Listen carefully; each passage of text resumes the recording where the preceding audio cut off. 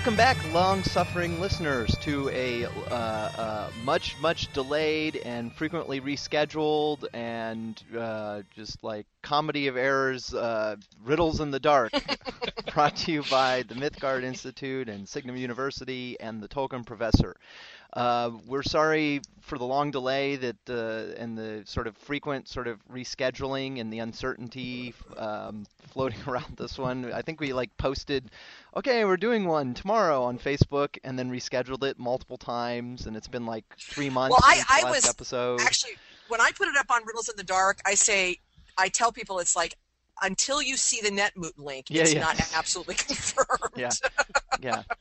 So if you showed up for we're thinking about it. If you showed up for one of the aborted episodes, you only have yourself to blame.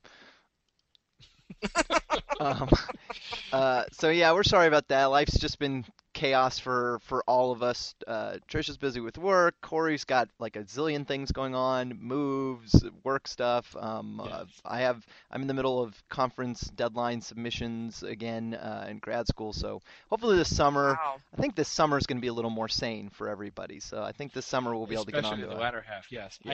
I now officially have, well, I shouldn't say officially because I haven't had closing day yet, but I officially have a new house. So that's what I was busy with last week, was firming that up. So that is now firm and that's good. Delightful. So yeah.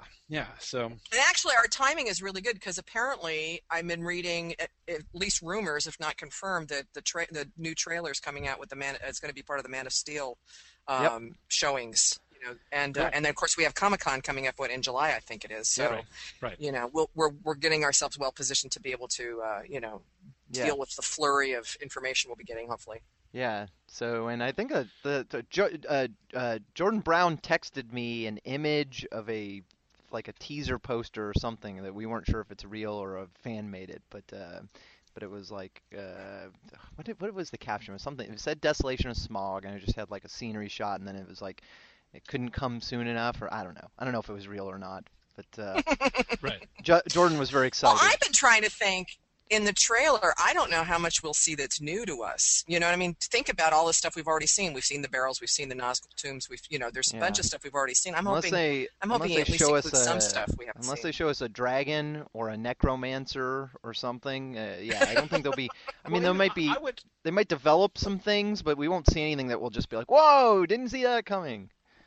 Right, exactly. I would expect some shots of Lake Town, which we haven't seen too much of. I mean, that's true. There was that preview thing that Jackson did recently, but other than that, there hasn't been much officially released as far as Lake Town stuff is concerned.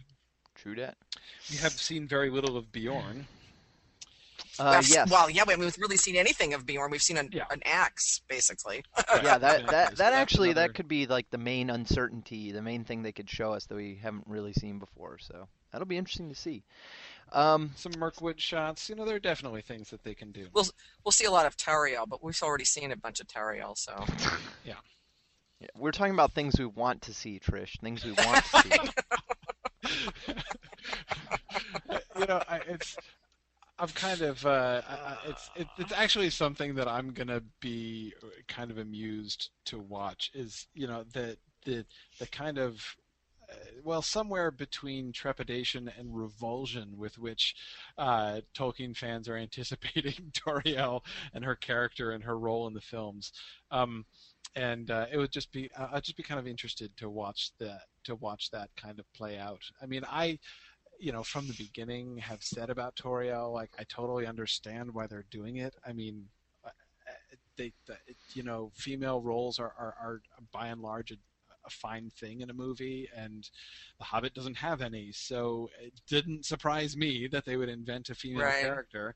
Mm-hmm. And I have said from the very first time that was released, if you ask me, if you have to invent a female character, that's a good choice. To invent another elf. The elves are really underdeveloped in the book.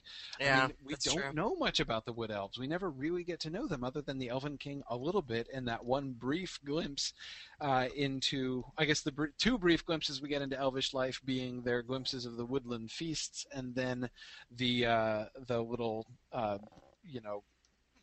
basically the stuff in the barrel hall, the drinking bout between the butler and the guard, and then the barrel elves and their songs. That's all we get about elven, about the elves and their society and everything else. So, giving us some more elf characters and some more time with elves on screen makes sense, and we need a female character, and they could easily do a female character there without doing any violence to the rest of the story. I mean, they don't have to do something dumb like let's put a female dwarf into the party, or they don't have to, there's so many really horrible forced ways they could have done it. They could have done it. That's true. So, well, actually, yeah. For me, there's two things with her.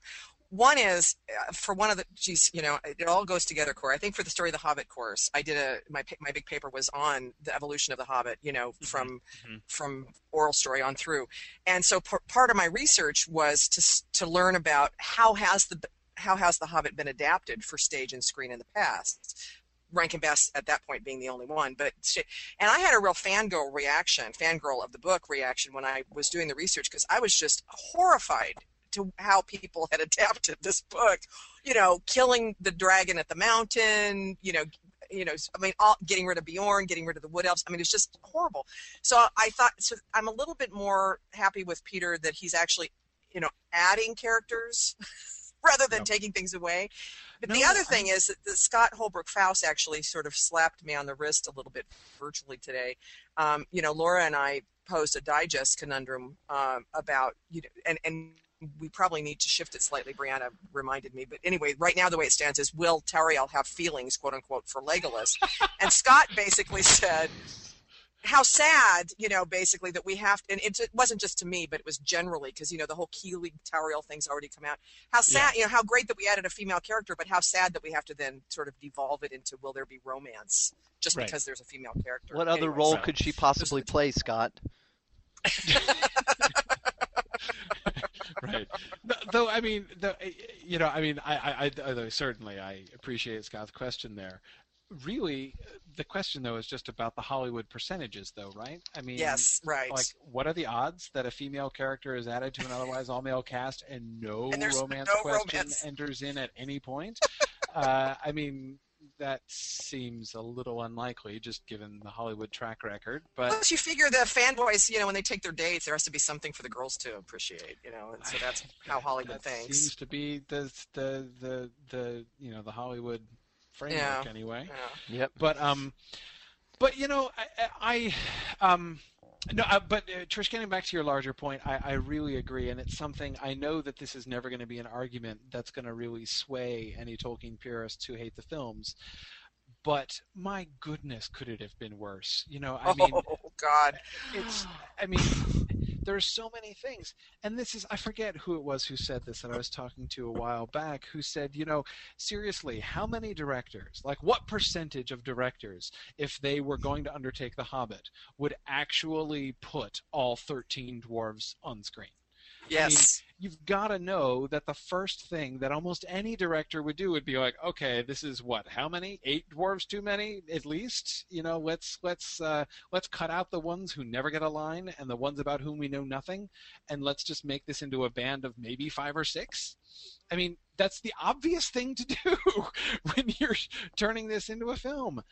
So just the mere fact that all of those things, which people are absolutely taking for granted, and which, for the stuff for which purists give Jackson no credit, but I think he deserves a great deal of credit. I mean, anyway, I think that's certainly true. Trish, as you say, giving examples from what other people have done. I mean, there are so many things that, like, just sort of coming from the kinds of complaints that people do about the choices that Peter Jackson has made, and it is like nothing. So anyway, backtracking to what I had been saying before about Tauriel. Granted that they were going to introduce another woman, which seemed absolutely inescapable. I can scarcely think of a less intrusive way to do it than they have done. So, I mean, heck, they could have made Radagast female, for crying out loud. That's true. That's true. And that still would have been less invasive than some other things they could have done, you know? I mean, let's have a female wizard figure. I could actually see that flying, you know, but I could definitely see that as an idea. Anyway, lots of things that And could happen. actually, by adding in Tariel, there's an outside chance that this might actually pass the Bechdel test. Are you familiar with that?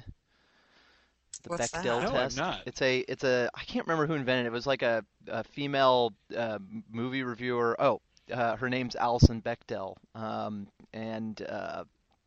It was popularized. That must be her There we go. name. It was popularized by Alison Bechdel's comic Dykes to Watch Out For in a 1985 strip called The Rule. And basically it's this really simple 3-rule test that she made to say whether a movie is sort of, you know, like has legitimate deep female characters, or whether it's sort of can be considered kind of a woman-friendly movie. And the 3 rules are: 1, it has to have at least 2 named women in it; 2, who talk to each other; 3, about something besides a man. And you would be shocked. Okay. You would be shocked how many movies in the history of cinema. You would be shocked by how few movies pass this. Like there's just So there have to be 2 named female characters who talk. speak only to each other at least some point and talk about something other than men. Yeah. Okay. Yep. Yeah, that's interesting. Yeah. So by adding it could happen. Toriel I in, think it's unlikely. having a conversation with the other female character seems unlikely. But if for some reason That's Galadriel, going to be the trick. hey, maybe they'll show up, both show up at the Battle of Dol Guldur and talk some tactics, and then That would count. so anyway, maybe we should get on to today's topic. Yes, we and probably actually- should. Well, today's topic. And in fact, actually, Yeah, what go I ahead. should do is first I should introduce us. So this is Riddles in the Dark, and I'm your co-host Dave Kale, and with me is Trish Lambert and the Tolkien professor Corey Olson. And despite that lengthy introduction, today's topic is actually not about Toriel or other things like that. Today we're actually talking about the geopolitical sort of configuration of the northern world, which I realize probably sounds really, really like esoteric and complex, and why aren't we talking about whether this character will be on screen, that kind of stuff. But we kind of wanted to get out of the following along with the story in chronological order track we were on, especially because I think we're rapidly approaching the end of the second film, and we didn't want to go too far. But also, I think, in my opinion, I was the one that suggested this topic. I think this is some of the most interesting stuff about The Hobbit in general. Like, this is one of the areas where it connects to the larger legendarium and to the Lord of the Rings. This is one of the areas where it looks like Peter Jackson's sort of making some tweaks and changes and adding some things based on what we saw in the prologue. I think that was, in my opinion, that was one of the richest storylines in the first film. This sort of dwarven destiny of, like, let's go back and recapture our home and reestablish the kingdom. That it's not like in the sort of the book where the dwarves are like, let's go get our gold from the dragon, but it's really more about reestablishing a dwarven homeland and that kind of stuff. So I think this stuff's super cool, and actually I expect most of Corey's listeners probably also will find it interesting, and it's sort of it plugs a little bit into the whole Game of Thrones zeitgeist too, since that's a very political show. So I'm excited about this topic. I'm excited to hear what people have to say. Right. No, I agree. I mean, I think this kind of thing is an important issue because it really gets at one of the fundamental factors that are involved in the process of this film adaptation, and which is one of the things that I think it's so important for Tolkien fans to kind of keep in mind, especially when people are just thinking about adaptation of the book, meaning adaptation of the published Hobbit. Because, of course, it's exactly this kind of thing that is the larger social cultural, world-building framework around the Hobbit story, that's exactly the stuff that Tolkien put so much thought into in the years after The Hobbit was published. The Hobbit is itself really sketchy, and I think that people so often take this for, or don't take it for granted. They overlook this entirely because they are unconsciously projecting the Lord of the Rings back into the Hobbit. All of this stuff in the background, like for instance, you don't pay attention, perhaps, to how sketchy is the geography between the Shire and Rivendell, because having read Book One of the Fellowship of the Ring, you know very well the geography between the Shire and Rivendell, as it's later going to be. And so you kind of, perhaps unconsciously, project that into, including, for instance, the exact location of the Three Stone Trolls and everything else. So you know the geography retroactively. And so perhaps you don't notice when you are reading The Hobbit that The Hobbit itself, by itself, seems to know very little of any of that stuff. And this is also true in these bigger picture questions of the lands of Middle-earth and how these larger things are set up. These are things which were just not really fully developed at the time of The Hobbit, and he only developed later on. So when people talk about, is it going to be true to the book? There's always been this question from the beginning.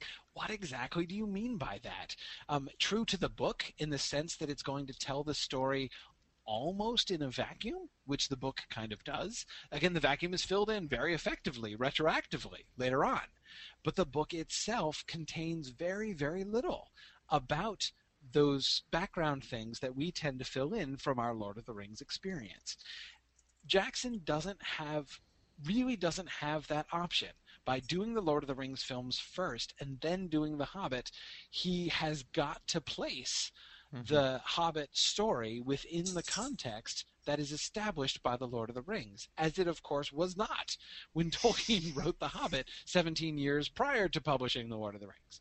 So these questions are things which have to be thought through by Jackson in ways that Tolkien did not think through them at the time of writing The Hobbit, but did think through them later on. So to me, the question of, is Jackson staying true to the book, is a much more complicated question than how close is the story he's telling to what we learn in the published Hobbit. Being true to what Tolkien wrote involves Tolkien's later thinking in The Lord of the Rings, in the appendices of The Lord of the Rings, in The Quest of Erebor, and in some of the other things that he, thought about, and the letters that he wrote, and even his mercifully aborted attempt in 1960 to rewrite The Hobbit in the style of The Lord of the Rings. So, all of these things, when you take all of these things into account, that is, in my book, what Tolkien wrote about The Hobbit. And so when I'm asking the question, is Jackson being true to what Tolkien wrote, that's what I'm kind of comparing to. Now, with the sort of the geopolitical issues, to me, one of the biggest questions, and there are a lot of things that we can talk about, and I think we should save for another episode the question of like the geopolitical situation of the bad guys, because that's a big question in itself too. And we've touched on it some, what's going on with the Necromancer and what kind of operation is he really running in Dol Guldur and all that stuff. But the main thing we wanted to focus on here today is what is the geopolitical situation around the Lonely Mountain. And let me kind of sketch in the sort of the issues, especially as they relate to the Lonely Mountain and the story as we get it in the published book. There is the question of the kingship under the mountain, of the Dwarven king returning and becoming king under the mountain, seems to imply in the published Hobbit more than just the recovery of his halls beneath the Lonely Mountain, but of the reestablishment of a larger political order throughout that entire region. The actual political details of this are quite unclear to me. Was the situation as it is described in the book, is it conceived to be the king of the dwarves and Girion of Dale and the Elven king have no official political affiliation other than being neighbors and friendly to each other? Or is there a kind of overlordship implied in the depiction of the king under the mountain? And there's nothing that I can recall which explicitly suggests in the book that there was that kind of an official political rulership, that like the king of the dwarves had some kind of actual official suzerainty over the land round about. I don't see anything that actually suggests that. Girion was king in Dale. The word king is used. There's nothing said about him swearing fealty to the king under the mountain, and so there's no actual evidence that there was any kind of a feudal relationship between the king under the mountain and the king of Dale, but there is a general sense of the kingship under the mountain having far more of an impact on the region as a whole than simply the establishment of the Dwarven kingdom and its armies. The fall of the kingdom of the dwarves was clearly the collapse of the entire region, and the restoration of the kingdom under the mountain will lead to the restoration of the entire kingdom. So at the very least, in a kind of mythic sense, the book does seem to me to suggest a kind of, the king and the land are one, sort of, as goes the kingship under the mountain, so goes the rest of the land. Even to the extent of having this, the desert blight from the presence of the dragon, marring the entire countryside round about. That is kind of emanating out from the mountain in some kind of sense, seems to me like the opposite of what we see later on with the cleansing and the prosperity which comes, because surely the prosperity that comes from the mountain is much more is much more complicated, as well as much less tangible than simply rivers of gold flowing out of the mountain, as is suggested by the people of Lake Town. So that's one factor that I think. Another thing is the way in which on at least 2 occasions, people are talking to Thorin about his duties as king, and are primarily concerned with his relationship with the humans and the elves. And here I'm thinking of Roach and Gandalf. Roach, who says that he would like to see the kingdom reestablished as it was of old, by which he seems to mean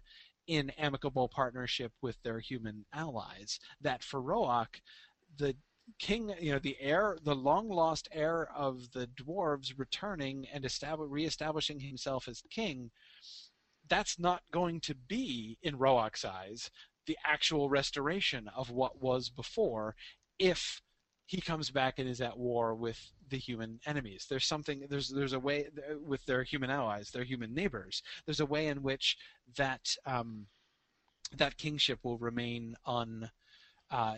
unfulfilled, unrealized, if that were to happen.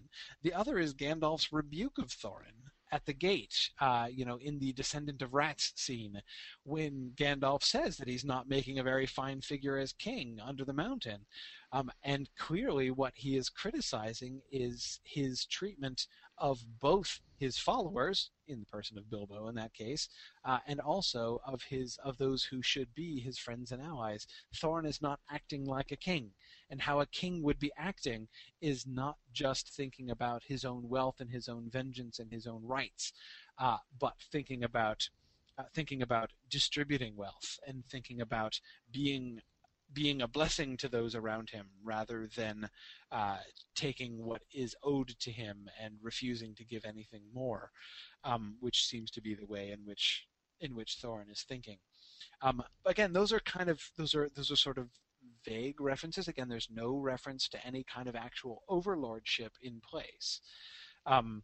But I certainly am left with a very strong impression that the kingship under the mountain is the keystone of the entire region politically, and that even if Girion of Dale didn't actually get down on one knee and swear fealty before the king of the dwarves, nevertheless he was in a sense a kind of client king of the kingdom under the mountain, and that the restoration of the land broadly understood. It's not just about like let's get rid of Smaug and rebuild the halls under the mountain.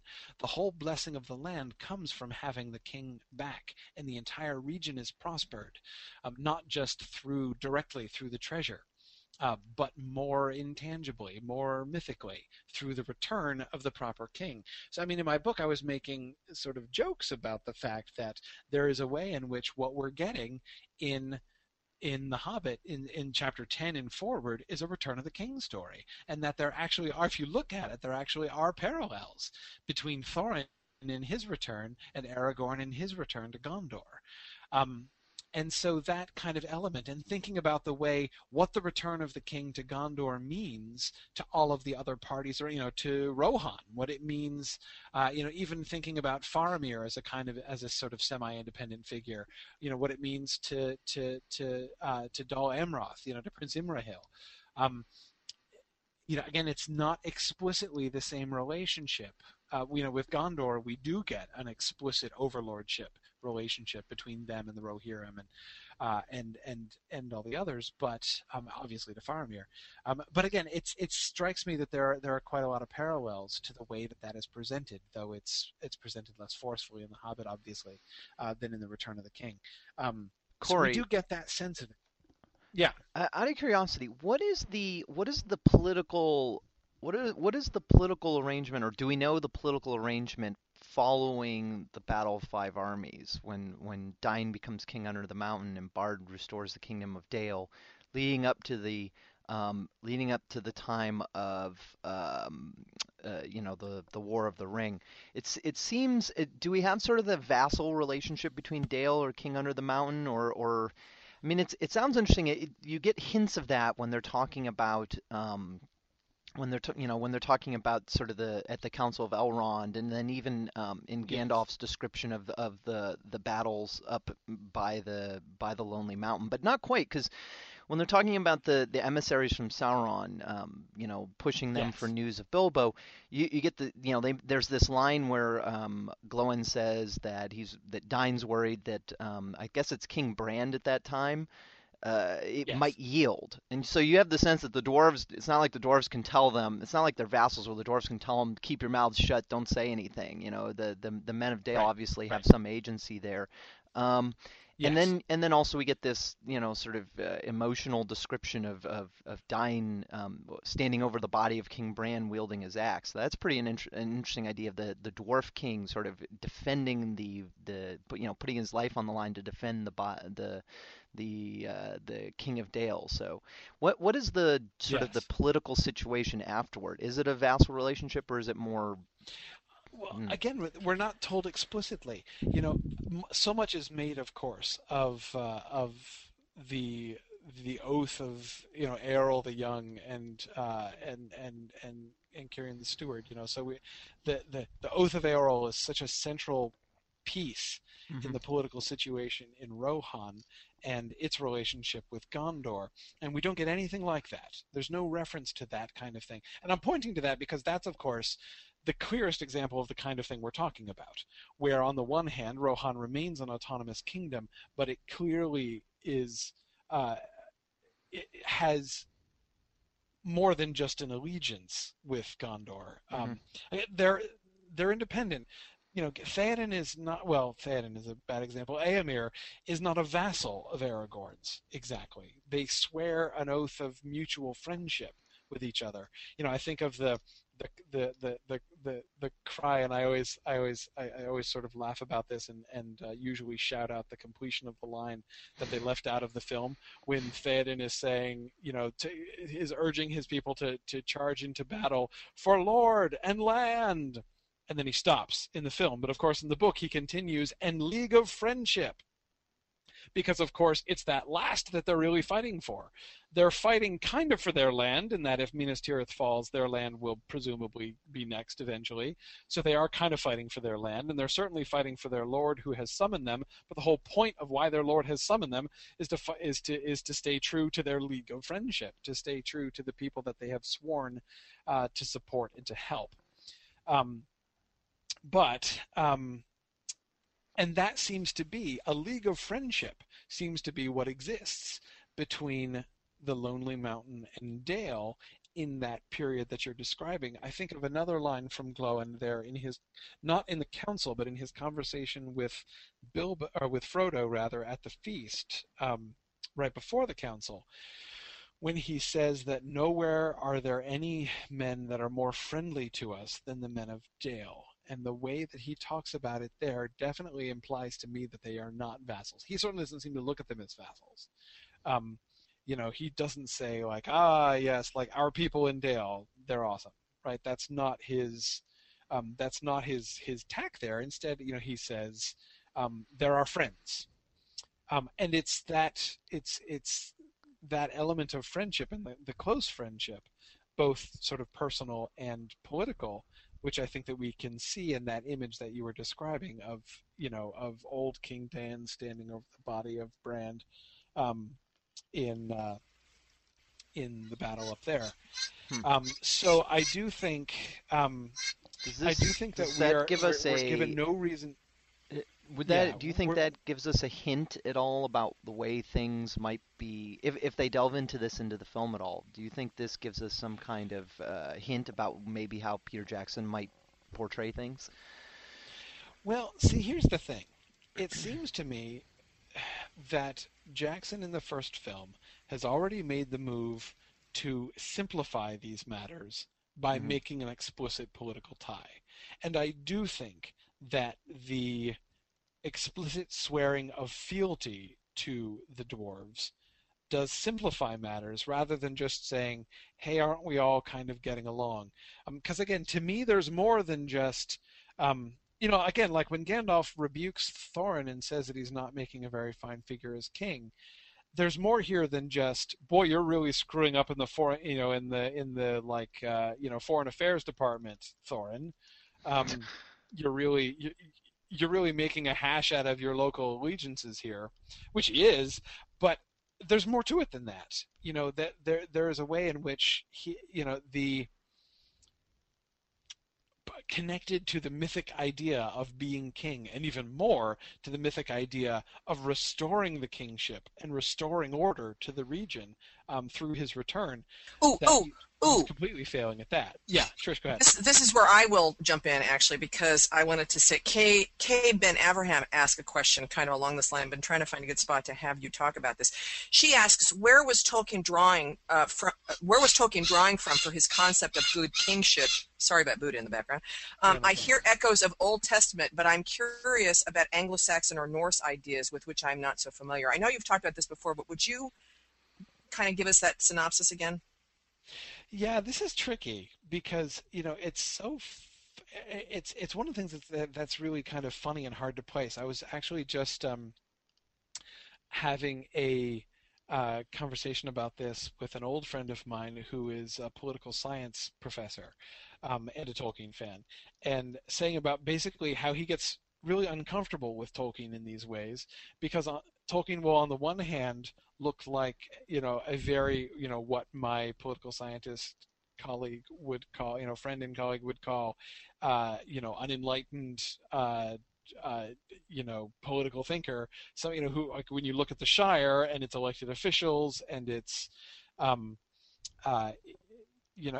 its aversion to any kind of sort of strong arm political power seems to be one model of political thinking. But then you've got the whole Return of the King stuff and the focus on kingship as a positive thing in other places that then seems to go against that. And so he was like, where is Tolkien here, and how do we reconcile the Shire as an ideal with Gondor as an ideal? Is he pro-monarch? Basically, is he a monarchist or is he not a monarchist? And it's a really good question because, of course, it's not just the question. It's not just about Gondor. Certainly, you go back through the Silmarillion tradition, and you've got nothing but kings. All the old. We don't have elected officials among the elves in the First Age. You've got hereditary lordships all over the place. That does seem to be the model that he generally uses. The Shire is the one that's deviant, not kings. as far as Tolkien's world seems to be concerned. But um, I'm going to go out but on at a the limb same and time, guess that we're yeah, go probably ahead. not supposed to infer anything from this. Yeah, well, from his representation of kingship? Yeah, or rather that his statement about kingship is not he's not stating a preference for monarchies over democracies, but rather he's talking more about abstract principles. So like it's that the kinds of things that he admires in the ideal king that he presents in the books are things that he would admire in the ideal elected official or the ideal civil servant or the anything like that Right, it's really more about the right, abstract principles than it is about the specific form in which it appears. right. No, I agree, and that's usually where something like what I usually come down on in a discussion like that is to say that Tolkien clearly really liked the like the mythic force of the idea of the king. Hmm. And kingship as a mythic concept is obviously one that he finds very important. And certainly the return of the king makes for a better story and a more mythically powerful story than the story of a kingship which is in turmoil but then manages to elect a really forward thinking official who sets the government to rights again. That just doesn't have the same mythic power as the return of the king that we get in the Lord of the Rings. Um, so The return of but the I fair and free elections. exactly. I mean, it's It doesn't have the same ring. no, it really doesn't. It really Well, doesn't. also, doesn't his position as a medievalist kind of enter into this? I mean, isn't that a I always thought it was kind of that, the mythic, but also sort of the medieval uh, government model.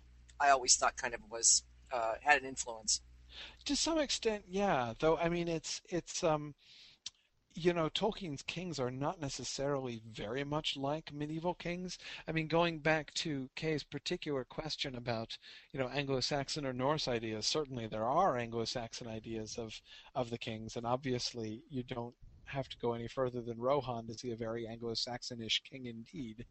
Um, but more, I guess, I would say to Kay, the general principles of that do seem to inform Tolkien's principles of kingship very much. And by the general principles of that, what I mean is one of the things which Tolkien clearly valued most about the concept of the king as it's depicted in the Anglo-Saxon tradition, is the kind of reciprocal relationship, the bond between the king and his followers. And here, by far, the most evocative example of this that I can think of in the Anglo-Saxon tradition is in The Wanderer. This is a very famous example, but again, I find it very powerful. The poem The Wanderer is an elegy. It's a poem that is spoken by the survivor of a kingdom that has fallen. His king and the other warriors in his little kingdom have all been destroyed. Their hall was burned down, and he's now out wandering the world on his own, cold and lonely and not sure what to do. And when he thinks back to his king, he speaks very emotionally about his king and what he recalls. There's this passage which, modern students, when we do this in Anglo-Saxon class, always find this passage, for good reason, very striking. His memories of his Lord involve him sitting at the feet of his Lord with his head resting in his Lord's lap. Um, and like the affection with which he speaks of his Lord, it's like he has this mental image of himself cuddling his king. This is not just like a theoretical ideal. This is not just, but that kind of personal bond of like that him as the king as the father figure of his people. We can see the way in which he evokes this, especially with Theoden in The Lord of the Rings. The example that always makes me think of this most is when he meets when Theoden is marching out, and he meets Ceorl, the rider who comes to give him news. And Ceorl comes with notched sword and says, "Is Éomer here? You've come too late." And then Theoden steps forward and names the guy by name. He recognizes him and names him by name and says that he's here. And Ceorl just drops to his knees and says, "Command me, Lord." And immediately his tidings, which he was bringing to say, there is no hope, you're too late, we can't do anything. Now that the king himself has come, now he's, he takes out his notched sword and lays it at his king's feet, and he's ready to go back and fight now because the king himself has come. That's that sort of spirit of the Anglo-Saxon king, and more importantly of the bond between sort of what that idea of the king and kingship means to those warriors, means to the people, and the kind of relationship that the king has with the people. Now, that same motto isn't true everywhere. I mean, the kings of Gondor don't seem to be very much like the Anglo-Saxon kings in those ways as far as the relationship with their subjects is concerned.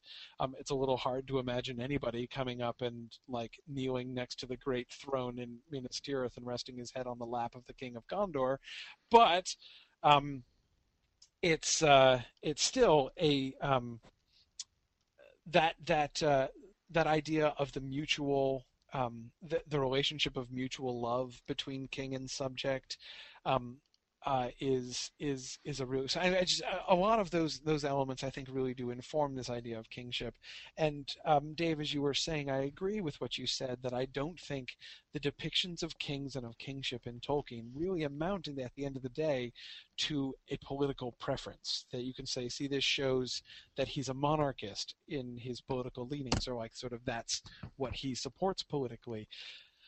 No, I don't think so at all. In practice, when you've got an actual, human being sitting on an actual throne ruling an actual people, in the modern day world, Tolkien seemed to have been as uncomfortable with some of those things as anybody else.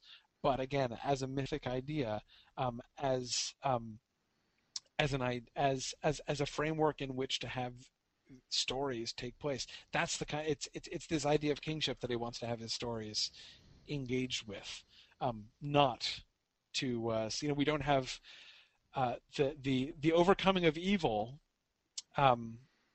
despite the rhetoric of recent American presidents to the contrary.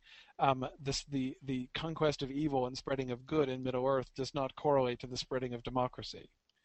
That's just not the system that sort of the mythic system that Tolkien is advocating, really. Right. But anyway, but so thinking back to the interrelationships there. So again, I keep thinking in these larger mythic terms. Yep. Go. Sorry, Go ahead, this is another thing I wanted to ask you. But we've been talking about Girion and the line of Girion and allegiances and whatnot. But in terms of Jackson's movie, did he actually? I mean, he specifically talks about Thranduil, but did they actually mention Girion in the exposition at the beginning? No.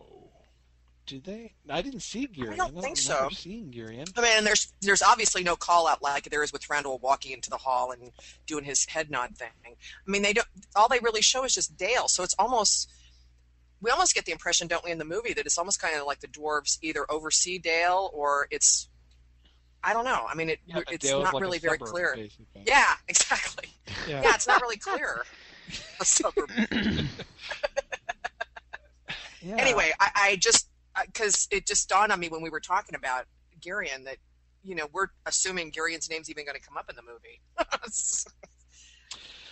Yeah, I mean, it's hard to imagine it's not going to when we. I know. When we get to Bard, but just again, just thinking of the power of, the return of the long lost heir of the king. I mean, that's such a powerful and traditional story element. It's a little hard to imagine that. Well, it is kind of a trope. Yeah. Yeah, I mean, exactly. sort of the Strider thing. Yeah, and the heir to the throne, who's not in power kind of thing. Because the only other option then Jackson would have is just simply Bard becomes the leader in Dale due to his prowess at, killing the dragon, which is not that big of a, that's not really a movie trope. Right. Though, again, it could, I could imagine a movie ending in which basically Bard just takes over as master, is not necessarily named king, but basically takes over the master of Lake Town's position. Oh, true. Masters. Yeah, right. So that he's clearly in a position of leadership among his people, but yet not appointed king in a way that's going to kind of conflict or lead to any. So if the master is portrayed as an elected official in the movie, then Bard could simply be elected unanimously to be the new master, right? Exactly. And then even if he rebuilds Dale, that doesn't necessarily mean that now his position is different. Again, he could still be the acclaimed leader of his people without ever being called a king. And no hereditary issue on that. Conceivably. Yeah. Again, it's a little hard for me to imagine. That's the toughie. That's so hard, and it's hard to predict. Yeah. Because, Jackson's held pretty true to the book in areas where it hasn't, he hasn't had to diverge. So I would prefer to think he'd stick with it here, too. Yeah. What do you think, Dave? Do you think we're going to get Girion? Oh, that's an interesting question. But it's true. It's something we've been kind of taking. When you say get, do you mean see him, or will someone mention him? I just mean any reference to him. That Thorin will be like, Girion oh yeah, concept. I remember Girion. Right. Well, of course, that is another issue. Is that we have to address the compressed time frame thing, because it has been only 60 years. So whereas it's a much wider gap, it's over 150 years in the book. So you have several generations of humans between the fall of Dale and the return of Thorin to Lake Town. With only 60 years passing, you're going to have, and I know we talked about this some when we talked about Bard, but you're going to have a fair number of people, such as presumably the girl whose doll catches fire, still alive at the time of the films. So, and at the least, you're talking about. He would be what, the grandson at most, as far as the most distant remove that Bard could be from Girion would be grandson. Yep. In which case, if you've got his grandfather Girion, then you've got an inescapable kind of Thorin Girion Bard parallel with like my grandfather the old king issue going on there, and maybe they would avoid that so as to limit the number of like former king grandfathers we have floating around in this plot. I could see that as an argument, but Trish, you're right. I think I had not been thinking enough about the conspicuous absence of any reference to any kind of autonomous political situation in Dale there in that prologue. Mm-hmm. Now, that doesn't mean it's not there, because it could be that Jackson elected not to bring it up in that prologue, and it will be brought up from the cinematic version. Yeah. And it'll be brought up in the second movie when we get to Lake Town, and then we'll have exposition about it at that point. Right. So it doesn't mean he's not in it. I just was interested. It was just interesting that he hasn't introduced Girion or any kind of Dale kind of government at all. Oh, that's a good point. Yeah. I wonder if we will, in one of the next couple of films, get a Bard flashback. It's quite possible, because it would make a kind of sense. That is, if we have Peter Jackson having made a decision to omit any reference to the politics of Dale and its relationship to the mountain, that could be done simply out of efficiency. The question, Thranduil is brought into the prologue because the scene, it's necessary. Though we don't get to Mirkwood in film 1, Thorin's elf issue needs an explanation. Right. the significance of Thranduil's non-support when Smaug came and attacked. The significance of that needs to be explained, because of course, even though Thranduil's not a character, it comes up again and again in Thorin's animosity towards elves all the way through the first movie. So that bit is necessary. The Dale stuff, totally not necessary for the first film. So yeah, Right. maybe he's saving it, and we're going to get a separate flashback, a maybe even a very similar, like, here's what that night and the years that followed looked like from the human point of view, rather than from the dwarven point of view that we get in the first flashback. That would make sense because this one is going to be much more human. This is going to be a human-oriented installment. Right. Where we didn't have any humans at all, really, in the first movie. Correct. Yeah. So yeah, I could see him doing that. Yeah, I could see them doing that. I mean, it's hard to see them going over too much ground again. I could also see that there was something in it that was cut out for the cinematic edition, or possibly cut out when they or expanded from 2 films to 3 films.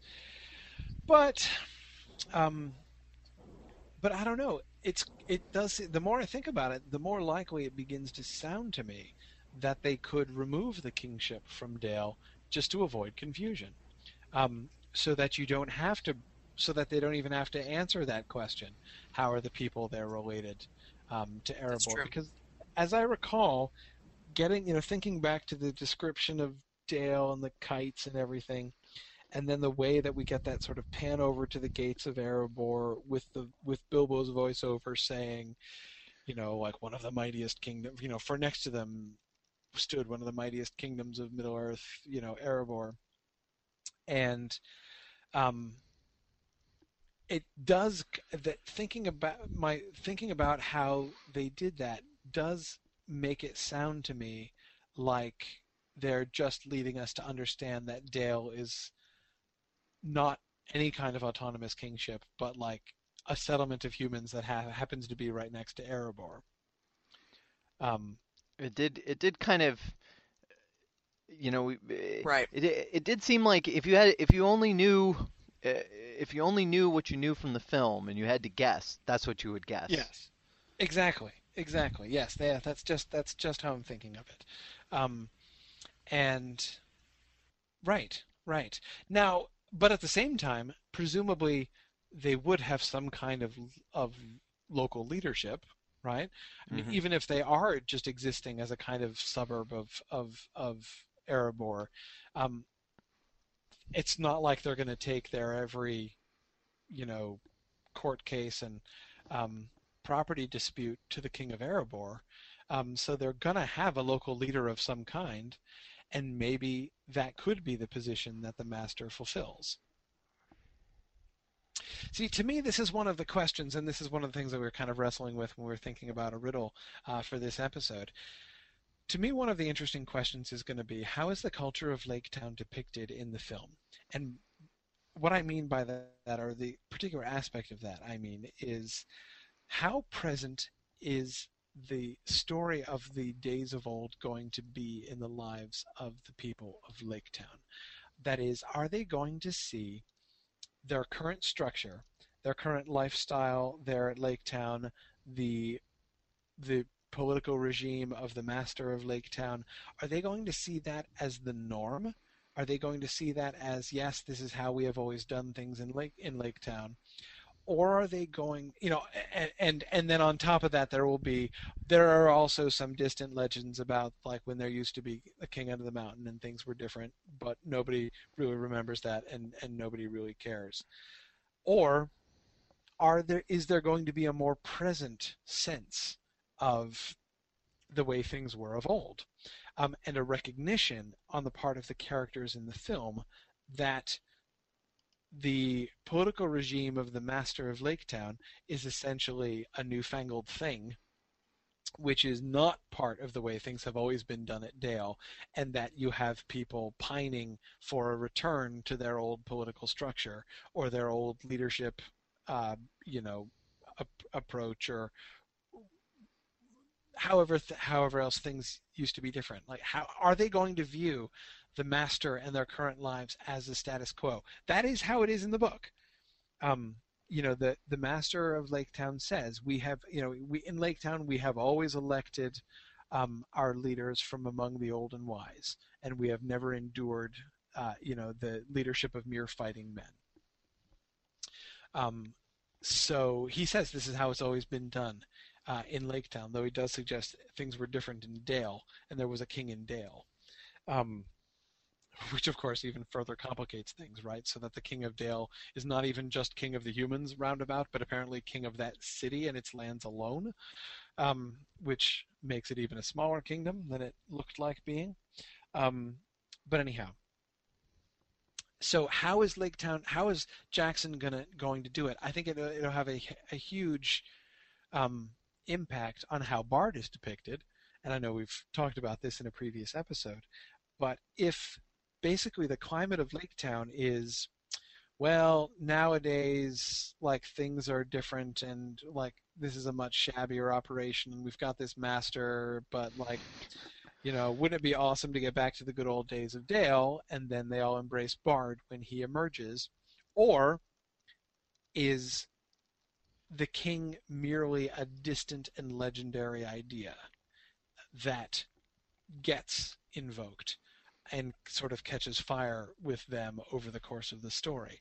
Those two things, I think, create very different situations in Lake Town, and also then, of course, open up very different questions about the relationship between Lake Town and the Lonely Mountain.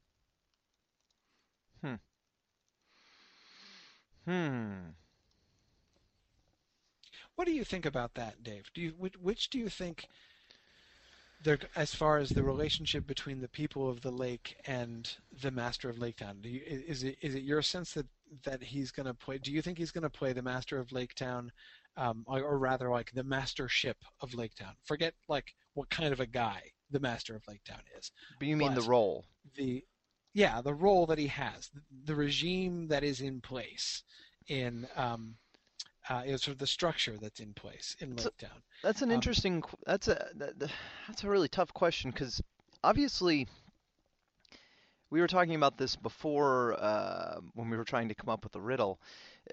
There's this idea that, like, that the people in the book don't seem to have their memory of the good old day, sort of the time before, when the time before the dragon, when Erebor was around. It has sort of faded into myth, and that there aren't people really. Yes.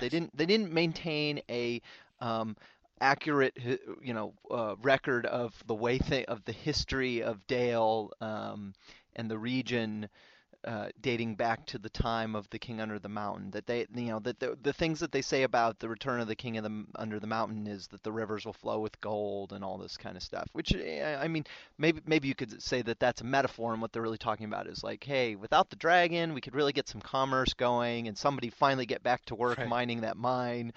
But it doesn't. It doesn't sound like that. And it doesn't sound like they really take it seriously either. Well, I guess they it's hard to interpret in the book. Obviously they are really excited about the dwarves, but it's not clear whether they really believe that they'll succeed or anything. It kind of sort of gives you the sense of sort of almost like a sort of a religious or mythical belief, as opposed to like an actual sort of knowledge of history and conviction that things will come about. And I don't exactly. They like the idea of the king. Yeah. But it's not that they're saying, we believe in Thorin and we believe he will succeed. That's the difference between the people of the town in general and the master in the book. Is the master seems to be the only one of them actually thinking in practical terms. Right. And he doesn't really believe that Thorin. His personal belief is that Thorin is a fraud and is just conning everybody. And so he is pushing them along because he's hoping to expose them that Thorin is never going to actually go and try to attack the dragon. Right. But of course that turns out to be not true. So yeah, the master is the only one who's thinking in those kinds of practical terms. I agree. There is a much more sort of mythic / religious sense in the people. Like, they love the idea of the king, but they're not thinking in any kind of practical terms. Right. And but I don't know how well that'll work in the film. Like I feel like in the film there'll be more of a tendency to maybe try to make the people more proactive instead of the people just having resigned themselves to living on these wooden shanties on the edge of the lake, and just like, well, we got to put up with old money bags and the other money bags because that's just the way things are. Like I sort of like I'm tempted to think that they will go in the direction of trying to make the people more proactive, that there'll be people who either have either have a living memory of what things were like, or at least have been like maybe Bard's some guy who's been obsessed with his grandmother's tales of the olden days, and he's like wants to reestablish his kingship or something like that. And so I wonder if there'll be a greater there'll be like an opposition party in the town fighting against they've kind of hinted at that with Bard already, that he's going to be like some kind of rebel on the run from the authorities. So I wonder if they're going to take that and run with it. And the logical extension, talk about running with it, the logical extension of that idea is then to make the master of Lake Town a usurping tyrant. Yes. A kind of a kind of like Sheriff of Nottingham figure or whatever. That would be the logical extreme, to have his rule be imposed upon the people either by force or at least as an innovation with which they're not entirely comfortable, right. And to have Bard be the lead person of the significant faction of the people of Lake Town who really long for a return to the way things were. Right. And that the Master of Lake Town is seen as an offshoot of the unfortunate and unhappy circumstances of the present. The one thing about that is, but you mentioned. Oh, go ahead. I was just gonna say the casting of Stephen Fry. I wonder if we should take that into account. Like, is he the kind of guy you would have play that role, or is he going to be more of a buffoon? I mean, I guess he could do it. He could do. I mean, he doesn't have to be. He doesn't have to play, a complete straight man, totally wicked and malicious kind of Sheriff of Nottingham figure. Right. I mean, that I wouldn't think would be necessary. He could be. I would expect him to be cunning. That's one of the things which is the sort of central to the idea of the Master of Lake Town in the book, is that he is very cunning and very calculating. I think Stephen Fry actually said in an interview, I was going to say cowardly. He's a despot, or I mean, he could be a despot, and like you said, cunning and calculating, but basically cowardly, which would drive a lot of his behavior. Hiding behind the military, or blustering and being very authoritative, and that kind of thing. But I remember Fry saying, I think he did say in an interview that he's a coward. Right. Yeah. I mean, certainly physically a coward. That when it comes to actual battle or danger, that he runs for it and saves his own hide rather than doing anything self-sacrificial or brave. Right. But and he's much more covert in his activities and very castle intrigue as opposed to being, like directly confrontational. Mm-hmm. Yes, exactly. But that's not to say, but I mean, I think that you're right, that kind of cowardliness can very easily manifest itself as despotism. Is very much congruent with despotism. And it could be that particular kind of despotism where he is seeking to exert through his either through his wealth or through his soldiers or both, to assert this kind of control over Lake Town and over the people, and that Bard's ascension to power would be seen as one way or another a kind of restoration of the traditional order. But I do wonder, back to your point. I do wonder back to your point. How you said we don't want too many grandsons, looking for the throne, littering the landscape. In a similar vein, would Jackson really want to evoke the Return of the King theme? Because it sure seems like if they went that direction, it would. It seems so similar to Aragorn's story. Yeah, well, I mean, it is similar. I mean, there are parallels There are parallels between Bard and Aragorn. There are parallels between Thorin and Aragorn, and that's okay.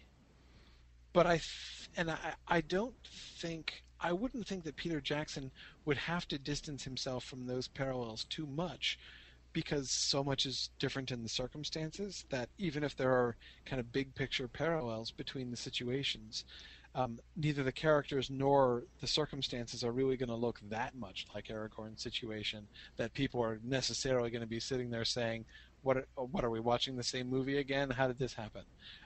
Right.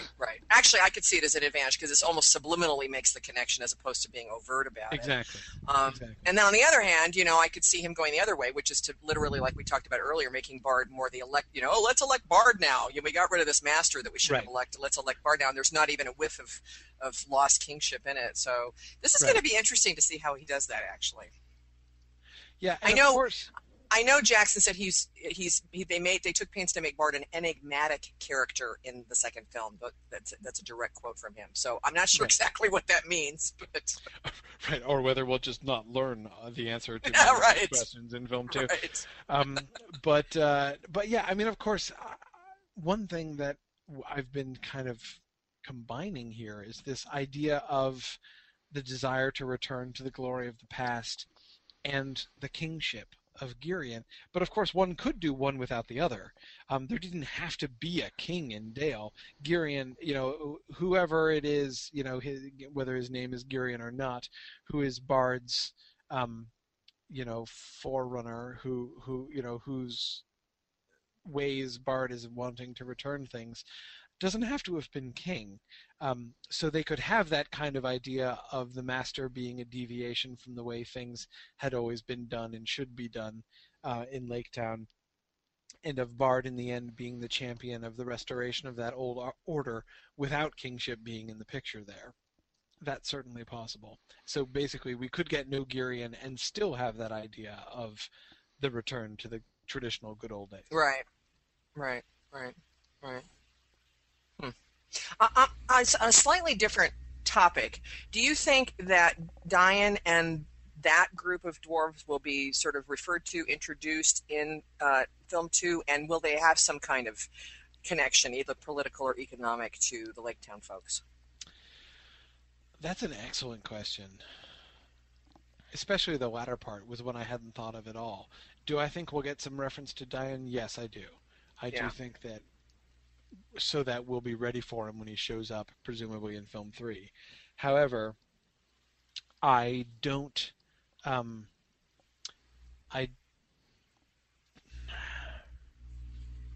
Will there be any kind of connection, any kind of relationship, any kind of recognition between the dwarves of the Iron Hills and the men of Lake Town in their current stance? That is, like when Dan shows up, is the master of Lake Town or Bard or somebody in Lake Town going to be like, oh, great, them? Are they going to recognize them, basically?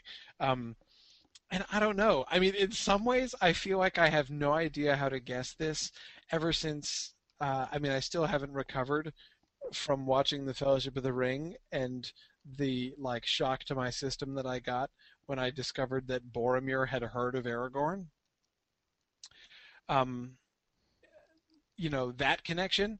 When in the Council of Elrond, Aragorn is mentioned and Boromir says, Aragorn? I'll never forget watching that film in the theater for the first time and being like, what just happened there? Why has Boromir heard of Aragorn, and what on earth is happening? That was to me so strange. So who knows? Anything is possible. My guess would be no. That we're not going to get any kind of recognition of Dan, that we're not going to get any back history between the dwarves of the Iron Hills and these others, because it creates one more plot line to one more story that has to be told in order to set up the story that's happening. And I would think that they would just be kind of be Dan and the other dwarves would be operating, as far as the humans and elves are concerned, as just kind of under the Erebor umbrella, really. I mean, I could see the master maybe saying something like, we already have enough dwarves in this part of the world. We don't need more. Exactly. Or we're better off without them. It's been kind of nice with no dwarves, actually. The only good dwarf is a dead dwarf. Right. That would be the next level of that expression. Yeah. But now Thorin will be fully aware, of course, that Diane is there. And I mean, obviously, because in the book he calls on him for aid. And I mean, right? I mean, doesn't he send Roak, or does Roak volunteer to go? I can't remember which. No, he does. He sends him. Yeah.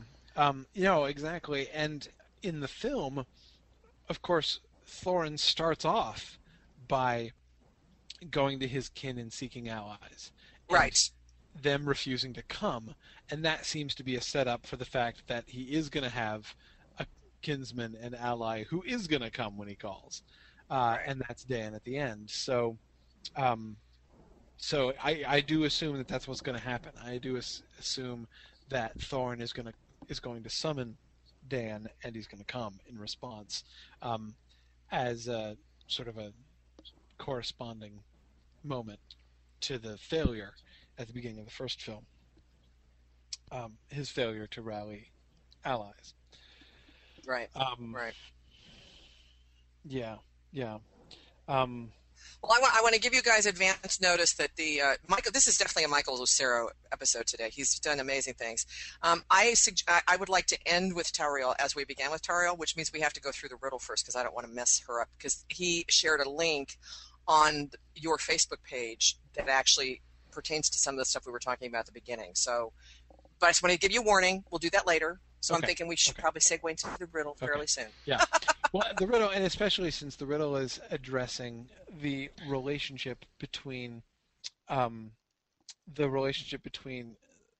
lake and the elves, which is sort of the other leg of this tripod that we haven't really talked about too much, other than to recognize the fact that the film one did establish an explicit relationship of vassalage between the Elven King and the Dwarven Kingdom of Erebor,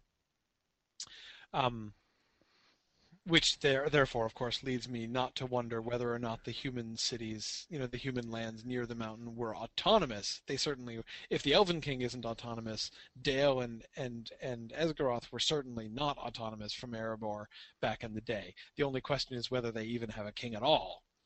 To come and swear fealty in that same way. But then there's the question of what will the relationship between the Elven King and the lake be like? Not how they're connected with the dwarves, but how they're connected with each other, and how Tolkien is going to depict that. It's one of the things. We know how Tolkien depicted it. How Jackson is going to depict it. How Tolkien depicted it is, of course, one of the interesting elements of the whole thing. Tolkien shows us the complicated political situation in which the master of Laketown finds himself upon the arrival of Thorin and company, because he doesn't want to offend the Elven King, because the Elven King was very strong in those parts. He knows, and if these people are escaped prisoners of the Elven King, if he is sheltering and encouraging escaped prisoners from the Elven King's dungeon, that's a pretty serious political step to be taking. He would have, a duty, or at least it would be very much in his best interest, to recapture the dwarves and hand them back over to the elves. That's what a good ally should do when somebody comes to your hall and says, "Oh yeah, I just broke out of the prison of your close friend and ally." What you're supposed to do is recapture them and return them. So he knows that he should do that, but at the same time, he is under this burden of humoring the public acclaim that the dwarves are meeting in Laketown. So he can't offend the people by throwing the destined returning king under the mountain that they're all singing songs about. He can't clap him in irons and send him back up the river. So he waits and tries to sort of sit on the fence and see what's best to be done. In the book, will we have that same kind of respect shown to the Elven King by the Master of Laketown? Will we get that? will we have a relationship of deference? Will they simply be strangers to each other? The fact that they were both in some way related to Erebor doesn't necessarily mean that they have to be closely related to each other. Of course, the other way in which the elves were very much a factor in the calculations of the mayor of Laketown and in the lives of the Lakemen in general is that they have a trade agreement with them. That they have economic advantages from the relationship as well, not merely the fact that the Elven King, clearly wields a significant amount of military authority in the region. But again, there's the economic factor as well. Those things are foregrounded in Tolkien's discussion of the Master's dilemma when Thorin and company come in. By the way, you slipped just a minute ago and said Mayor of Laketown, which reminded me of something. I was perusing Annotated Hobbit, the margins, reading poems for class, but I also noticed that Doug Anderson brings up in his mind the similarity between the Mayor of Hamelin in the poem Pied Piper and the Master of Laketown, which is kind of interesting because apparently Tolkien hated that story. But I just thought oh, that is interesting actually. Master of Laketown really is very much like the Mayor of Hamelin. So anyway, side note. Yeah, no, Mayor, I do sometimes call the Master the Mayor, and it's a connection which is suggested at a couple points. But yeah, no, and John Ratliff talks about that connection too with the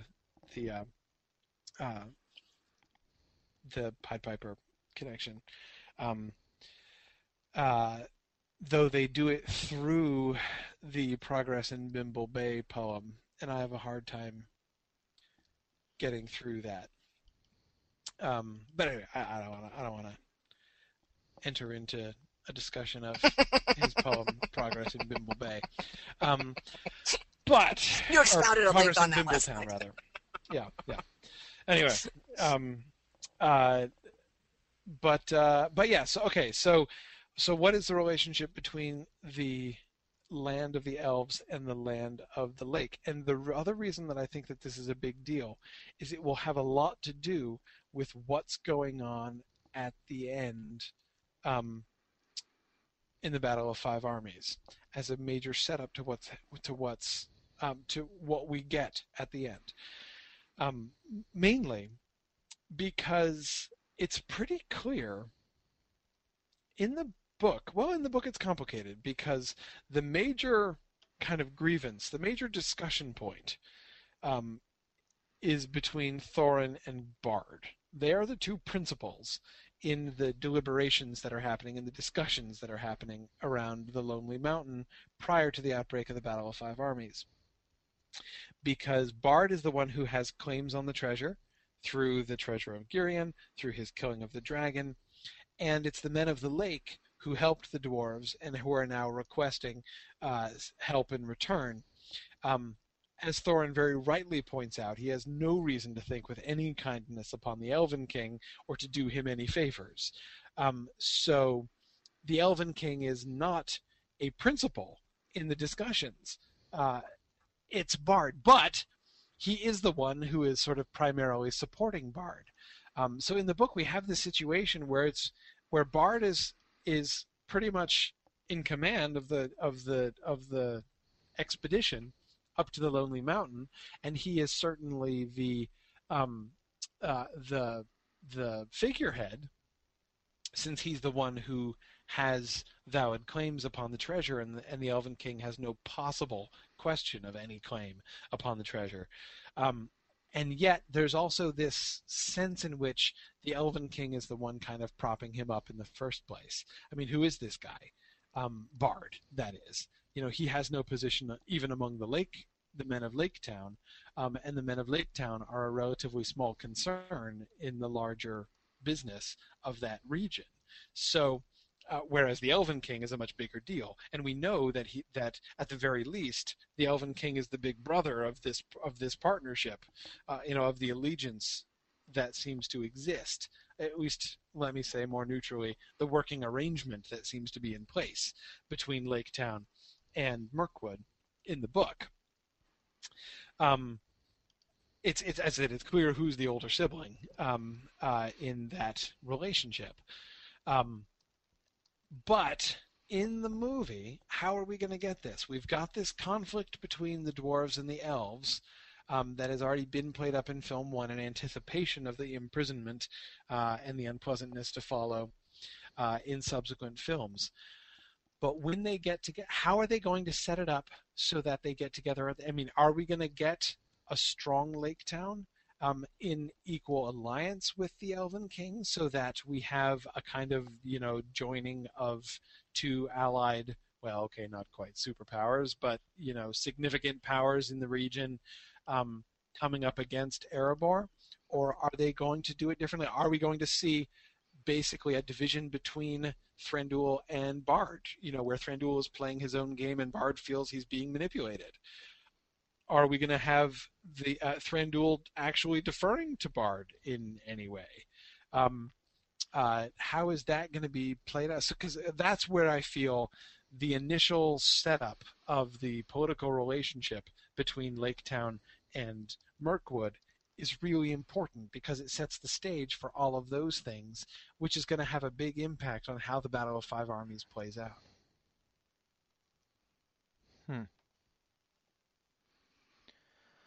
So what do you think about that question, Dave? What are your actually let's go ahead and yeah, and let's name do the the riddle.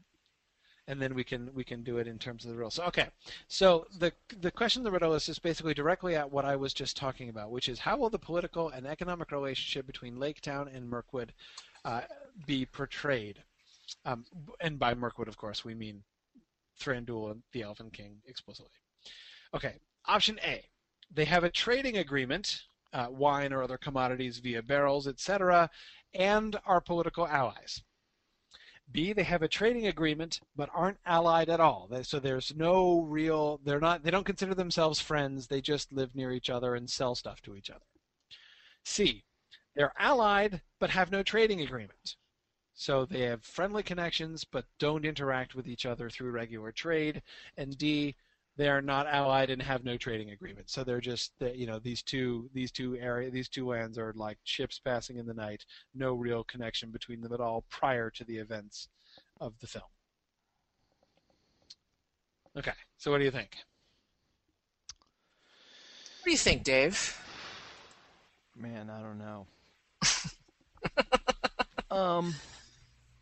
That's an interesting.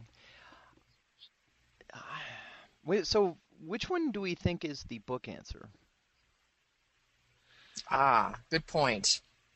It's either A or B, I think, isn't it?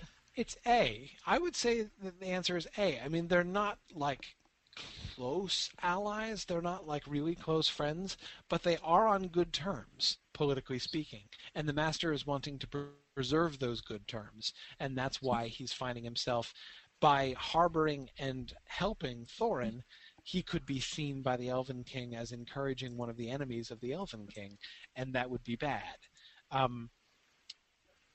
But again, it's clearly more of he's afraid of the Elven King more than they are close friends and he doesn't want to disappoint him.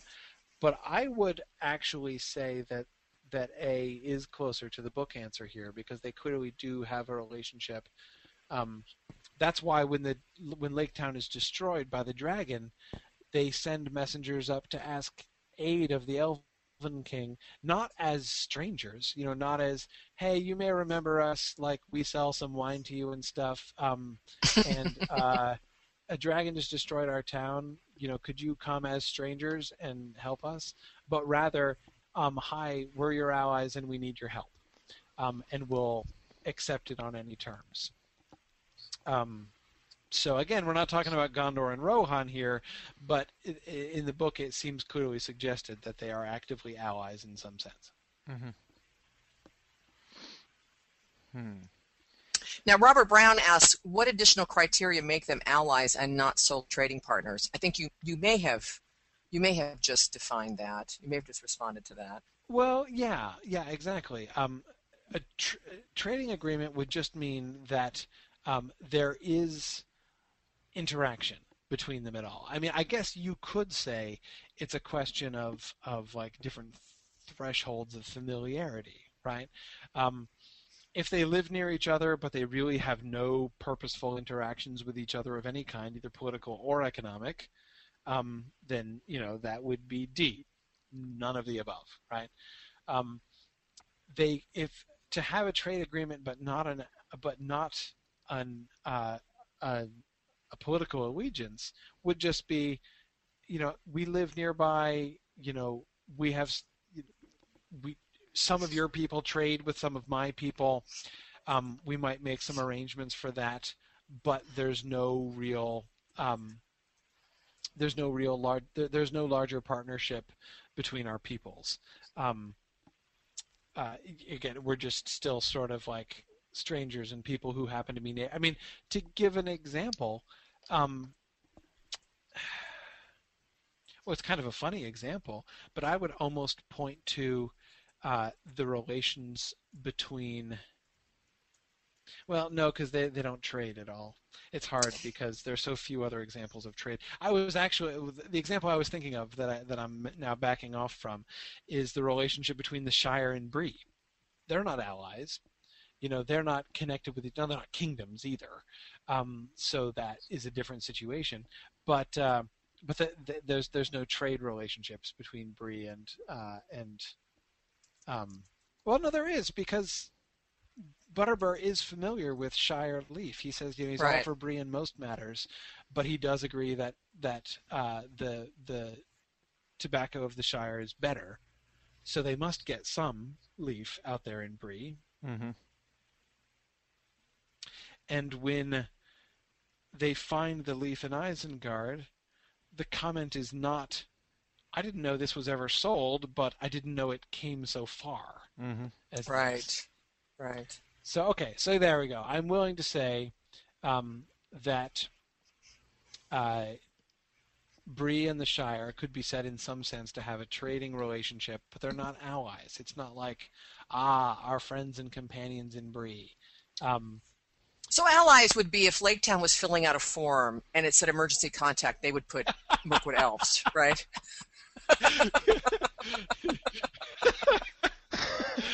Yes. Yeah, exactly. In case of emergency, notify the Right. Elven King. Notify the Elven King. Right. Now, Right, because Brianna you makes do. a good point here. Brianna brings up an interesting point here. And I think I have a slight answer, but I wanted to see if you could shoot this one down. She says their status as allies probably won't be clarified until film 3, which could make this one a tricky one to judge. Now, I responded by saying, well, I think we may be able to get a sense of if there's an alliance there by the way the Master reacts, which is what you've already talked about. Yes. And also there may be other indications of that. I mean, do you think that's fair, or do you think Brianna makes a point that maybe this isn't a film 2 question? Well, I mean, I imagine a scenario in which it's not finally resolved until film Sure. 3, sure, but no, for exactly the reason that you said. How much does the Elven King and his reaction factor into the Master's discussion and his own Right, decision right. process? If he acts totally independently, I mean, if he doesn't care, I mean, if he is he even going to hear that Thorin was imprisoned by the Elven King and escaped? If he does, is he going to care at all? If he does care, then it suggests that there are political relations between them. Of course, the other reason he might care is just strictly a commercial reason, which is he doesn't want to tick off his major customer. You know what I mean? Right.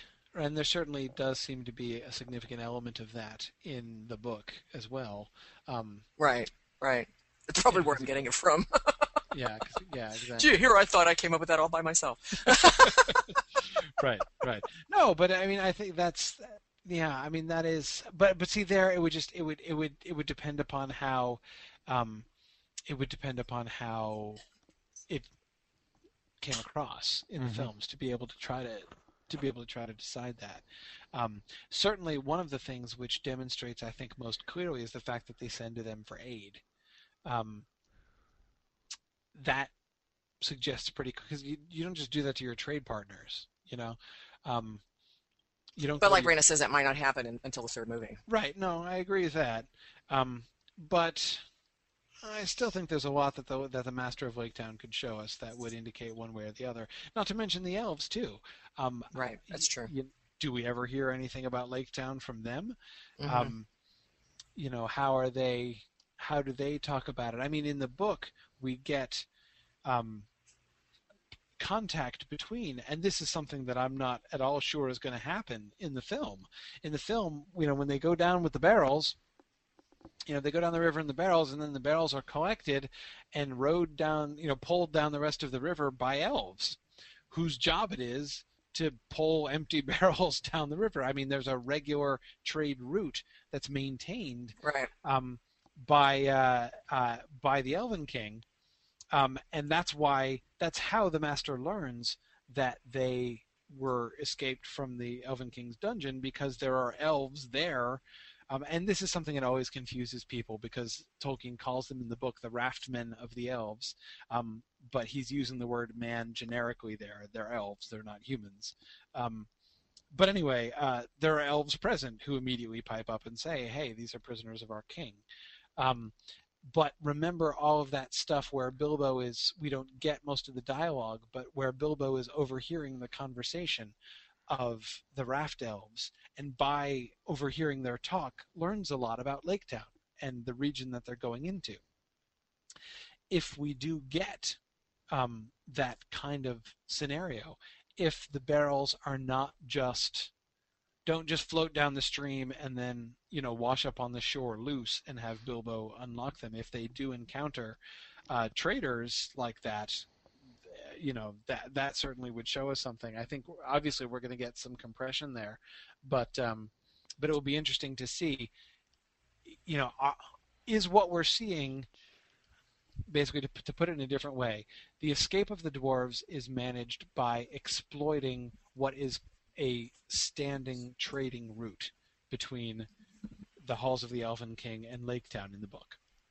Will that be happening? Will that be what happens in the book? We know they will escape by barrel, but in the book, is it just going to be a matter of finding a bunch of barrels, tossing them in the river, and escaping in them? That is it going to be part of the normal trade route or not?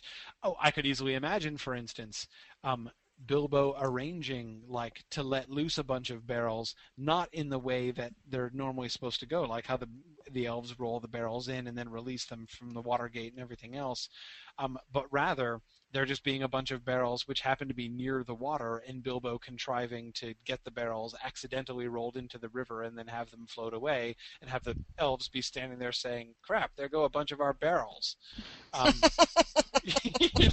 And then down they go down the river and let them out by Lake Town. I think we've seen a clip with somebody, and I want to say it was Bilbo. Brandon might remember this, where he's actually pulling a lever, which seemed to be like releasing barrels. And maybe I dreamed it. I don't know. Well, Brianna, you can remind me if this is actually the case. I would kind of expect that. Yeah. I would kind of expect that. Yeah. Okay. Bilbo to be more active in that, but that doesn't necessarily. I mean, but again, that still leaves open the question: is this an established trade route? The barrel route, is the barrel route an established trade route between the lake and the forest? And it's not obvious to me that they will have to do it that way. It may well be that no question of trade is ever really brought up in the film, as that kind of element of local economics does not always make for the most gripping movie material, strangely.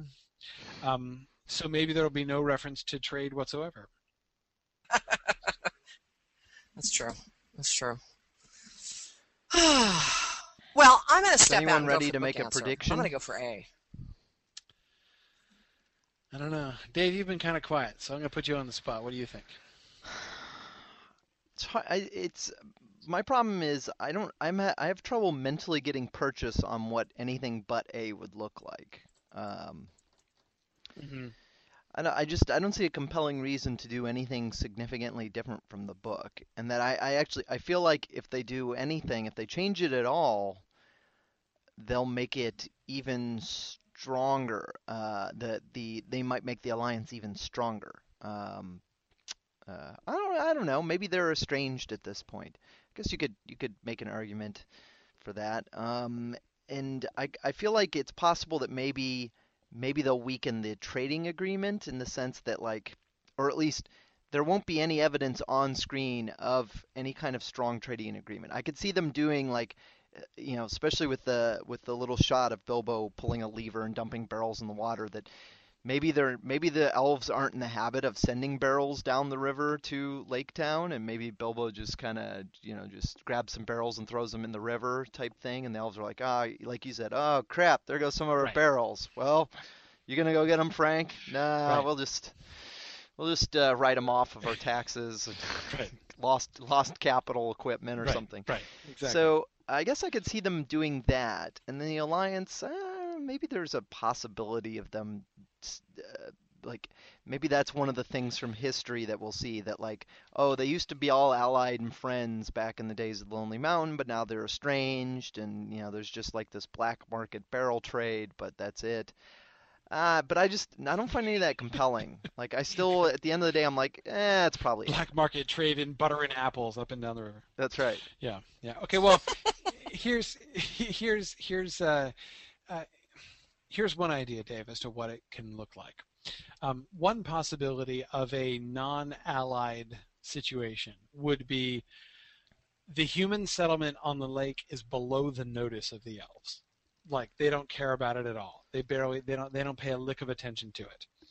Maybe there are some elves who trade some stuff with the humans, and so there are a few of the elves, like the wine traders and stuff, who notice that there are humans there, and maybe if it ever comes to the attention of the Elven King that there is a town full of human beings living on the lake, he only cares in so much as he knows they have vineyards and send him and they buy wine from them.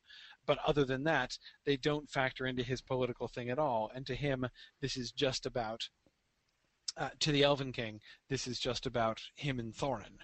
Mm-hmm. And then the fall of the dragon at the hands of this insignificant, one of the people in this insignificant settlement of human beings, then creates a situation where Thranduil says, okay, now I can capitalize on this. Now I will come to them and be like, let us be allies, me and your, not so mighty kingdom, but whatever. I will treat you as if you were an ally, so I can use you as a cat's paw in my ongoing conflict with Thorin. That would be one way in which we have no real, and so depending on how you do the wine trading element in there, they could have some relationship with them, they could have no connection with them. But I could definitely see them choosing, and you could say that this was set up in the prologue by the fact that we get the fealty of Thranduil, but no reference to the humans at all, that to Thranduil, the humans aren't even in this equation. And he doesn't really care. So that's one. I'm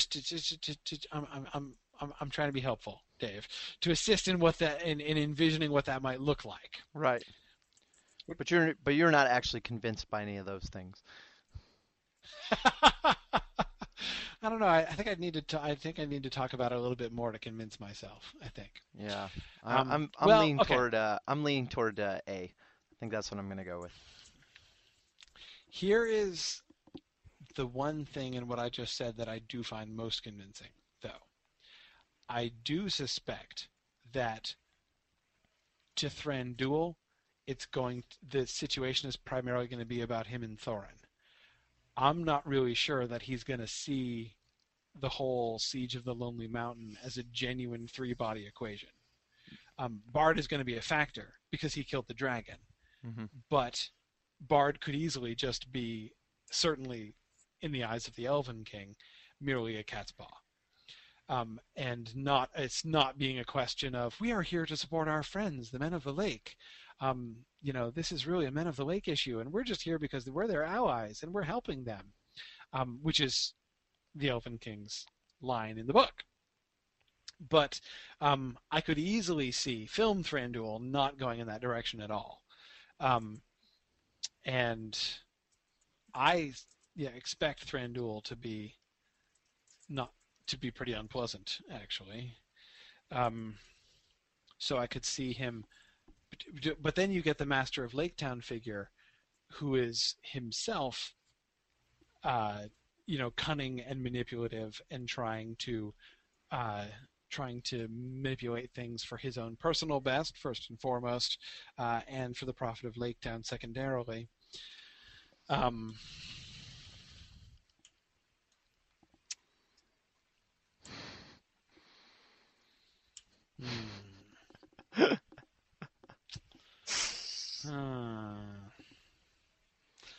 course, I'm trying to decide whether I can really talk myself into it. Because I think if I didn't go with A, where I would go would be D. That is, the elves just not paying a lick of attention to the human beings. So it's all or nothing. They're either allied and trading, or they don't even realize they exist. Yeah, well, they might realize they exist, just not care. Just have them not be a factor at all in their lives. That's what I'm debating. The extremes are definitely the most attractive to me. I don't know. Oh, this is a tough one.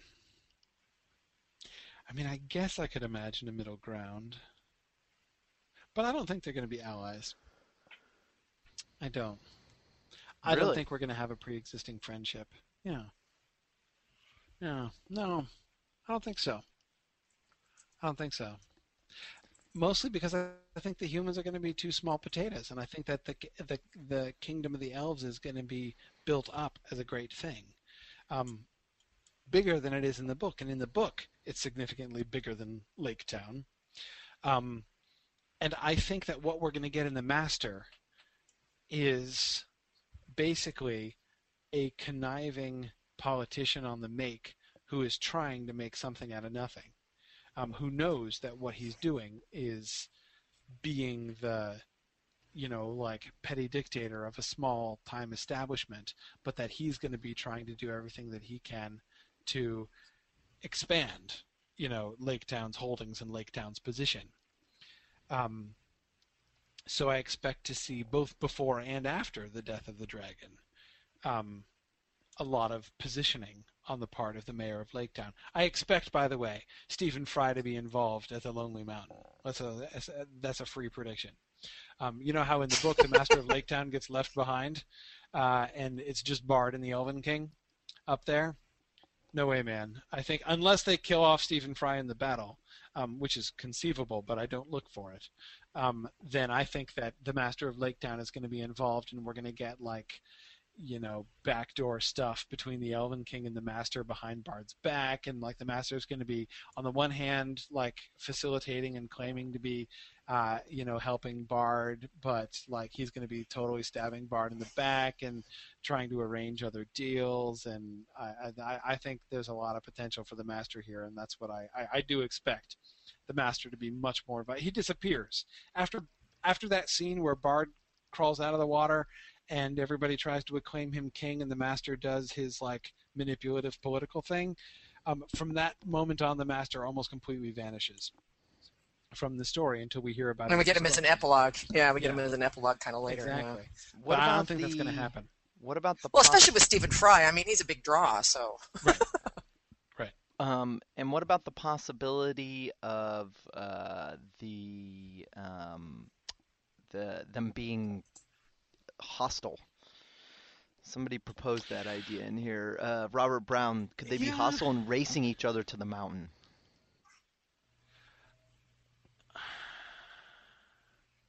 No, I don't see that, mostly because, the humans aren't going to be in a position to race, and I think it's much more likely that the Elven King is going to see them as a tool that can be used, because again, they have a claim. Right? So when it's just, the first impulse of the Elven King, in the book, the first impulse of the Elven King is to race everybody else to the mountain, right? Smaug is dead, all right, I'm getting on my horse and I'm taking my army and we're going to the mountain as fast as possible to plant our little flag on that little mountain of treasure. Absolutely. Oh, that's right, because they assume the dwarves are dead, don't they? Yeah, initially? Exactly. Yeah. They assume the dwarves are dead. Then when it turns out that, unfortunately Thorin isn't dead, and there's actually a king of the dwarves, sort of, after a fashion, to negotiate with, kind of. Then I guess we have to do that. So once he's in that position of negotiating, then I would expect him to say, okay, oh yes, no, Bard, absolutely, yeah. No, he's the Dragon Slayer. He totally, yeah, it's his claims I'm here supporting. And then have the Master be like, yeah, okay, you and I know how we can both make out of this. And yeah. So no, I think those kinds of situations are going to arise to complicate things around the Lonely So Knight. did you say you're going with, what was it you said you're going with, D or B? Well, no, D is what I said. And now I'm just thinking briefly about the trade stuff. Do I really insist on there having no trade? See, I think a trade agreement for sure. Because I mean, from what you were saying earlier, it made me think of it like an aristocratic's view of a tradesman. You know, sort of a necessary evil, but they supply us. So, you know, I let them in the back door. They can only come to the tradesman entrance, kind of thing. Right. But still, exactly. there's a trading agreement. Exactly. Yeah. No, and I'm thinking about that more and more. I'm thinking because with the barrels, I think that's likely to come about, and that's actually more appealing, more than like, wait, there are humans who live over there. To have the reaction be what? The serfs? Oh, should I pay attention to them? What? Oh, the wine growers? Oh yes, they're handy, but who cares?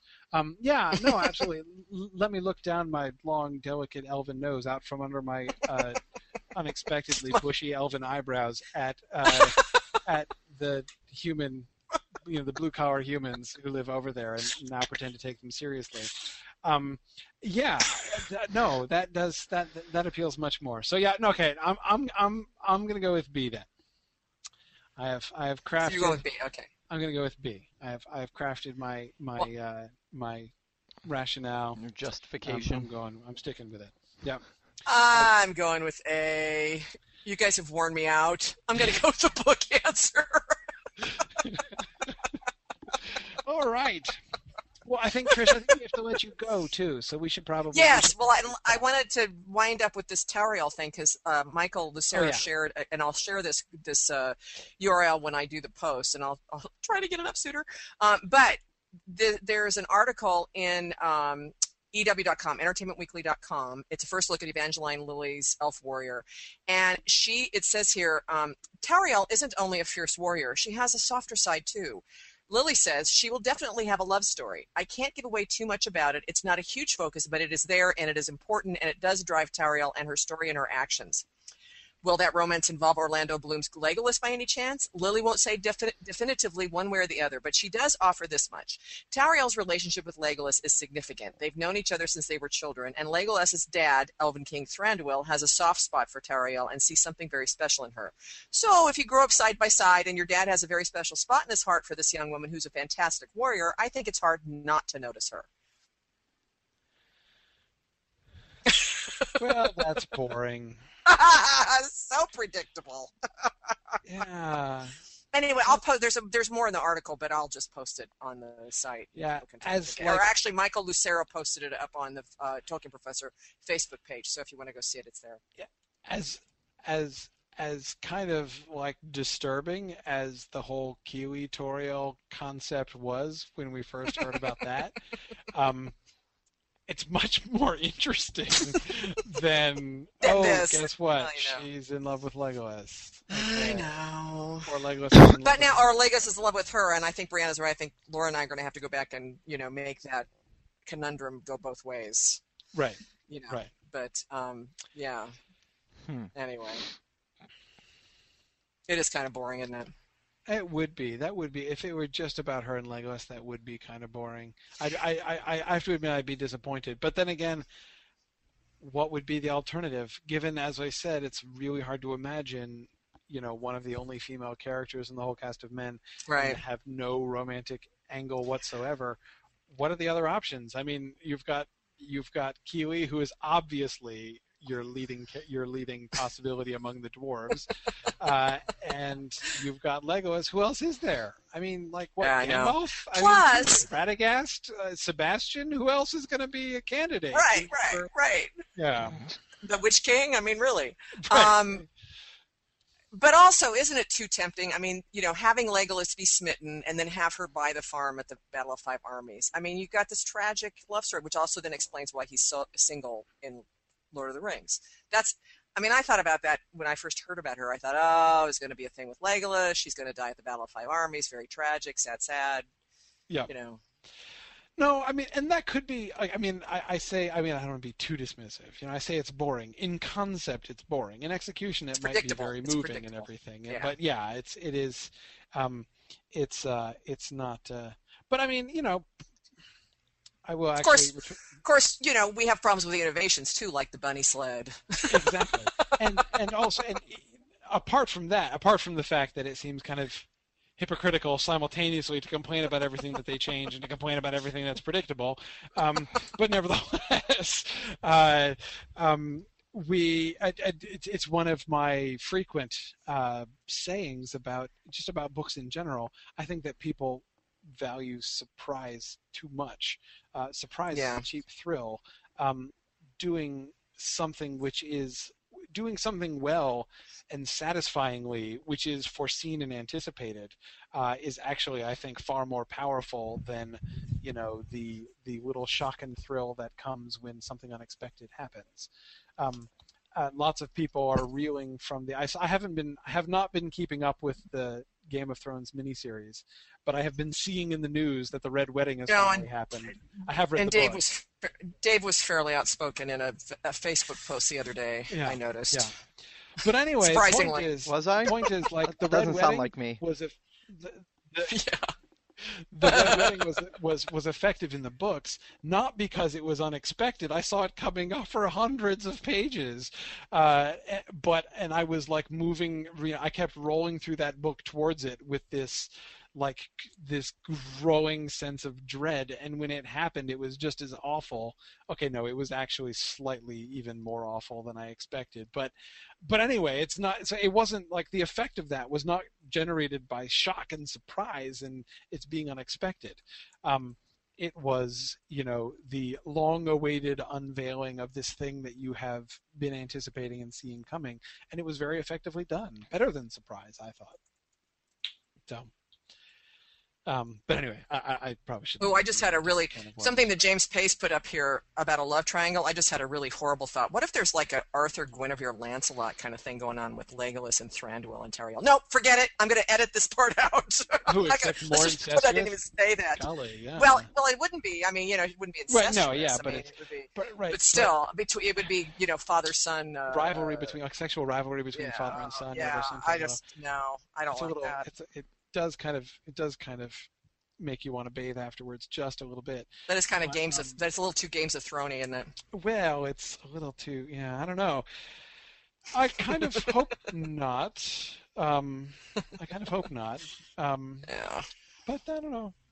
We'll see. All right. Well, I have my car keys in my hand, and I need to. We should let you go. So, thanks to everybody for joining us, and again, echoing Dave's apologies at the beginning. Thank you for being patient with us. I do hope we are able to be a little bit more dependable from here on out. Certainly, we have the intention of getting better. No promises, but we're intending to get better. Yeah. So we will hope not to change too many times for next time. And Robert Brown wants to know when's the Fall of Arthur seminar. Well, there are a couple things that I'm thinking about doing with that, actually. I'd like to do something in the short term that would require less planning, and then maybe do something more like a more formal read-through and discussion later on. But I was actually that would be fun to have kind of an informal Q&A kind of thing. Yeah. Yeah, I was actually thinking of doing something maybe over Twitter, because I haven't read it yet. I've been so busy with real estate and stuff that I've been saving it. I haven't actually sat down and read The Fall of Arthur because I didn't want to squeeze it into odd minutes while I was doing other things. I want to savor it, so I haven't read it yet, actually. And or do you think you could do a like the Skype things you used to do way back in the old days? I might do that. I might also, but I was actually kind of thinking of like live tweeting The Fall of Arthur and inviting like Twitter discussion and Q&A at particular points, like about particular parts of the story, and then we could follow it up later on with a more of a class thing. Maybe I'll intersperse Q&A stuff with that. So that kind of informal thing I'm sort of thinking, and then we'll do, well, of course, the real thing. Verlin Flieger is teaching her class at Midgard in the fall, in which she's doing the Fall of Arthur, and she's the real expert on the Fall of Arthur. So I might be an enthusiast, but she is the genuine expert. So that, of course, will be the real Fall of Arthur class. But yeah, no, we will definitely do some stuff, and it will happen relatively soon, I think. Cool. All right. Cool. Well, thanks everybody for joining us. So thanks for listening, and Godspeed.